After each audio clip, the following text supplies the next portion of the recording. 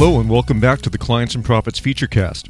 My name is Phil and I'm your host today as we explore the important process of closing the year in Clients and Profits. The year is coming to an end, and it also means a close to many fiscal years for Clients and Profits users. It's a very quiet time of the year for a lot of agencies, a lot of companies.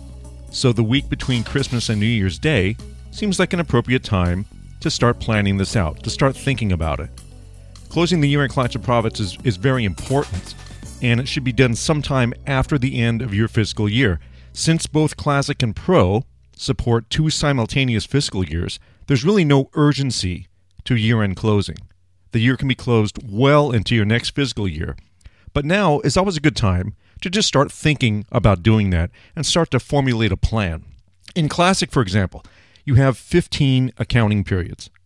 This allows you to work into your new fiscal year 3 months before needing to really close the prior year.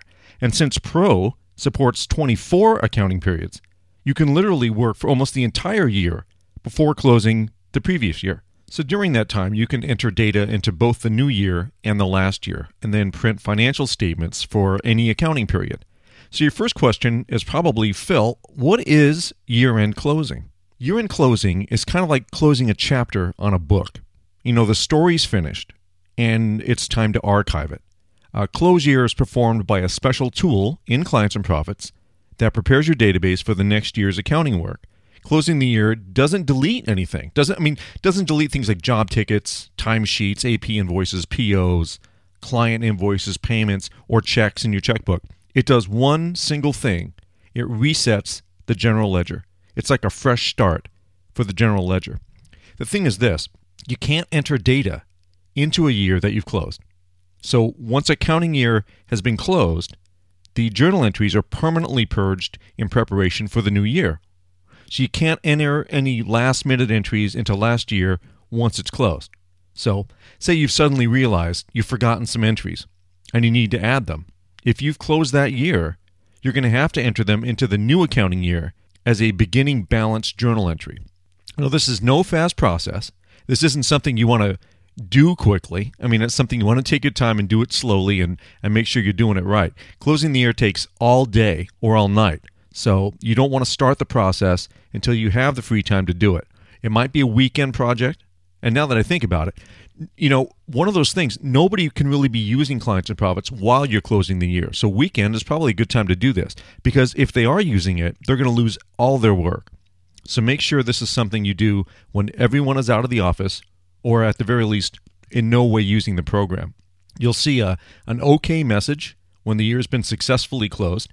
And once the year's been closed, you and everybody else in the office can just start entering new work into the new year.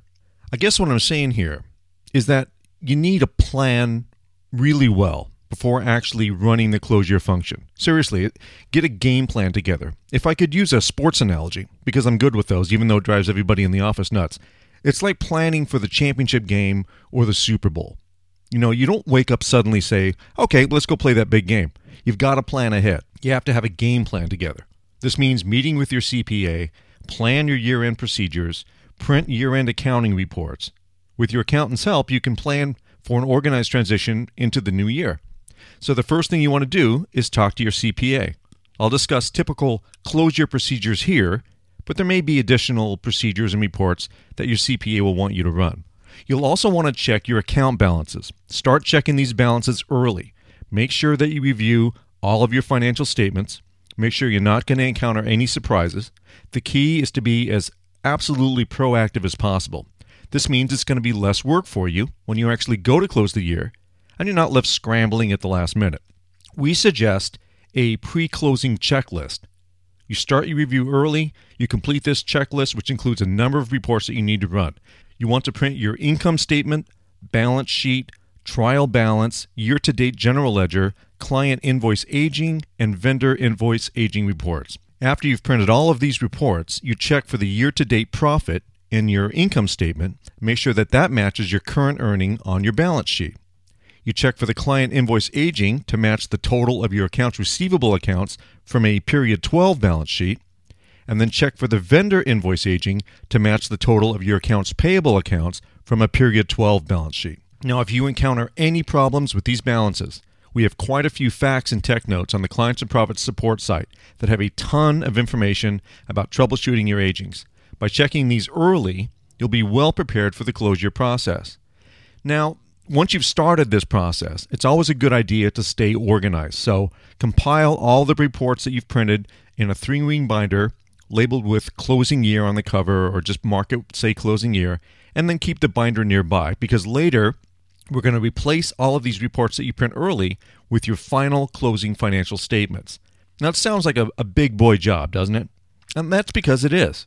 It's a very important process that we're talking about here. And I know I like to joke around on the CMP Featurecast, but something like this, really not a laughing matter, especially if you're not sure what you're doing. So, you've got to do this. It's got to be done right. And if it's done wrong, there may not be any turning back unless you've got a good backup. And we're going to talk about that as well. So once January 1st arrives, you're basically going to be working in 2 years. Any activity for January is going to be entered into period 13, February into period 14, and so on. So any adjustments or corrections to the prior year, which is the year that we're closing, will be added into period 1 through 12. You'll be entering work into both years until you're ready to close the year. So once you've entered most of your daily work for the year prior that we're going to close, you'll need to change the first day of your fiscal year to the current year instead of the prior year in accounting period preferences. That make sense? Okay.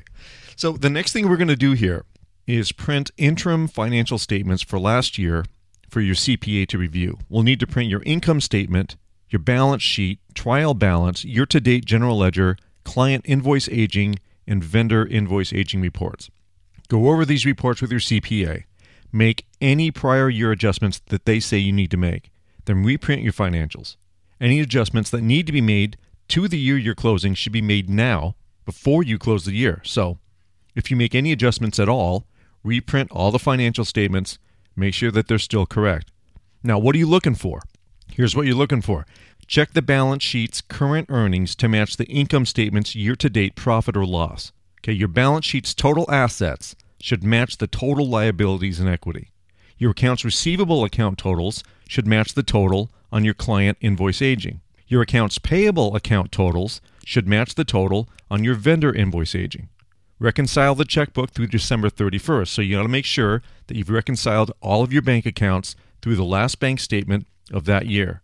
You should also print any GL-based report, such as like the general ledger, journals, job and income statements. So ask yourself a few questions here. Have you posted everything? All payables, receivables, checks, client payments, GL journal entries, all of that should be posted before closing the year, even if they're entered into the next fiscal year. Ask yourself, have you printed any desired or required year-end reports? Because once the year is closed, the year's income statements, audit trails, any other financials can't be printed because the information is no longer part of your database. Also, consider printing client, vendor, and resource summaries before closing the year, as well as the most recent financial statements. All of these reports will be cleared, and they'll be reset for the new year once the year is closed. So print it all, get it on paper. The most important question, have you backed up your database? I know I sound like I'm beating a dead horse. I do it all the time. I hate to sound like a broken record, but closing the year is irreversible. Once the year is closed, it can't be unclosed. There are no do-overs here. So make sure you have a complete backup of your database just in case something goes wrong, you change your mind, anything. A backup is vital before you go any further. So we're going to close this podcast for this week. And as we do, I want you to make sure you get a nice backup of your database. Backing up is easy. If you're using a traditional DF1 built-in database file, make a copy of it once everyone is logged out of the program. Log everybody out, copy it to a DVD, a CD, an external hard drive, another computer, a network drive, anywhere will it be safe. Make a few copies. Copy it anywhere and then copy it someplace else, just in case that backup, gets corrupted somehow. You can copy it on a thumb drive. Just make sure you have a copy that you know you can get to easily if anything should go wrong. If you do back it up somewhere else, just in case that backup's corrupted, like I said. I don't care how large your database is, storage is cheap. If you don't have enough, buy some more. Your database is vital. If you're hosting a MySQL database, talk to your database administrator about backing that up. And that's all the prep that you need to do before you actually close the year, which we're going to do next week. So I'm sure I've given you plenty of homework to do before then. Just take your time, make sure you've run all of those reports, check your balances, work closely with your CPA the entire time, and get that game plan together. I'll see you again next week, and we'll close your year. Don't forget, you can always get information about closing the year and any answers to other technical questions from our website at clientsandprofits.com. Until next week, my name is Phil. This has been the Clients and Profits Featurecast.